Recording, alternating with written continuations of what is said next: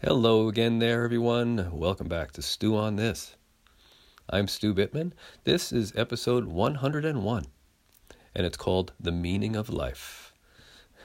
And yes, I have waited till episode 101 to share the meaning of life with you. Sorry about that. I realized yesterday that I have been meditating daily, or just about daily, for 30 years now. That's, after doing some quick math, that's like 3,600 hours. That's about 150 days that I have invested in meditation. And the first thing I want to say about that is I still get triggered. I still get frustrated. I still get angry and very sad at times. I still make unconscious choices sometimes that don't serve my best interests. And with that, I think I'm ready to declare the best thing I've gotten from those thousands of hours I've invested in meditation, and that is that I'm infinitely better at asking myself this simple but life-changing question in more of my moments, and that question is, what am I making this mean? What am I making this mean? I've devoted a lot of my meditation time to simply watching the mechanics of my mind rather than getting caught up in the content of my mind. In other words, staying present to how my mind works and what it's up to, what it's doing, rather than what it's thinking about. And besides getting many hours of entertainment and often tremendous comedy, I've learned that one of the things my mind is almost always engaged in is assigning meaning. It assigns meaning instantaneously to just about everything that happens and just about every thought I have. For example, when somebody cuts me off on the road, I can make it mean things instantly about their driving ability, about their intelligence level. Sometimes I can even make it mean they planned the whole thing out in advance. Or when I see things going on in the world, I can make it mean that it's only going to get worse, or that there's nothing I can do, or that people are stupid or evil or whatever. There are at least 3 problems that this kind of instantaneous assignment of meaning contributes to. The first is the meaning that I assign is often not correct. The second one is, once I've assigned meaning, I tend to gather evidence to support that meaning. So in the future, anything that is even remotely like that original thing, I tend to give it the same meaning. And the third is, whether I'm right or wrong about those meanings, I still base my choices and therefore my life on those meanings that I've assigned. And apparently I'm not the only one who's noticed this. Tony Robbins said, you see, it's never the environment, it's never the events of our lives, but the meaning we attach to the events, how we interpret them, that shapes who we are today and who we'll become tomorrow. And famous psychologist Alfred Adler said, meanings are not determined by situations, but we determine ourselves by the meanings we give to situations. So as great minds think alike, it apparently behooves us all to ask what we're making things mean. Because we don't necessarily see things as they are. We see them more as we are. The meanings we assign are generally based on the past. And the sad thing is that this unconscious assigning of meaning often keeps us from acknowledging and appreciating the very things in life that would otherwise give it meaning. For example, one of the ways I learned to deal with disagreement and confrontation when I was young was to run away. Because I made it mean that it was a threat to my survival. And that may have been the best I could do when I was 2.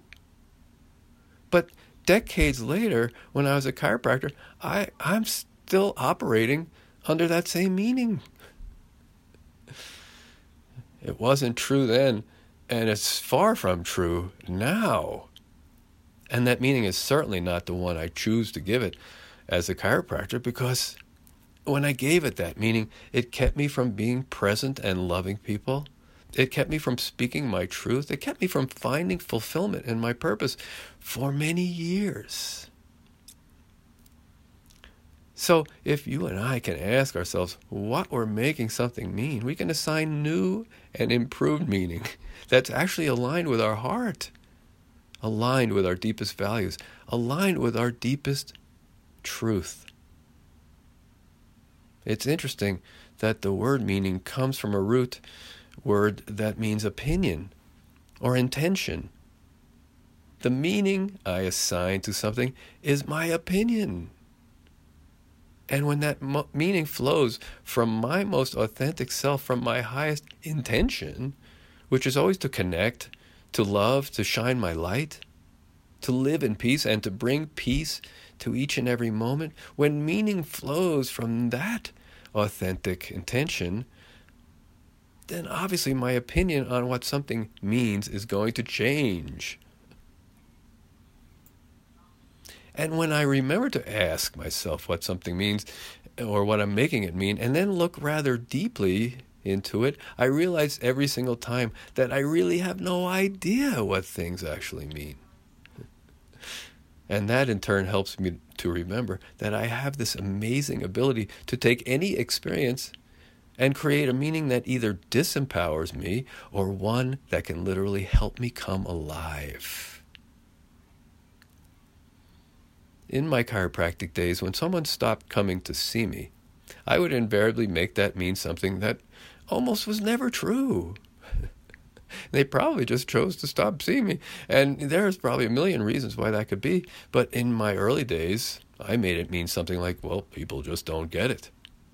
And then later on in my spiritual evolution, I progressed to making it mean that, oh, I must have done something wrong.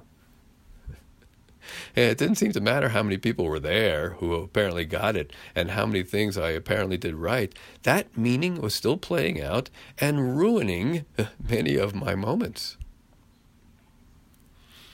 And folks, when we make things mean that we are deficient or lacking in some way, instead of remembering the truth of our beauty and our wholeness, that's perhaps the most damaging meaning of all we can assign to things. The most damaging meaning of all to our self-worth and to our sense of more than enoughness. So, what am I making this mean? What does it mean when someone disagrees with me or disapproves of me or judges me or engages in behavior or makes choices I don't like? You know what? I don't know. I think if it means anything at all, it probably means more about them than it does about me. And I'm not implying there that I should make it mean they're wrong. All I'm saying is all I really know for sure is that it means I have another opportunity to love. My dog's got this down. Brenna, when things don't go her way, she doesn't seem to worry about what it means or could mean. It just seems to mean to her that she gets to make a different choice now that still allows her to access her joy. Well, you and I can be as wise as that. And if you believe, as I do, that the meaning of life is love, then let's start asking ourselves, what am I making this mean more often? And then start making love the meaning behind everything that happens in life. Yeah, stew on that. And I shall see you next week.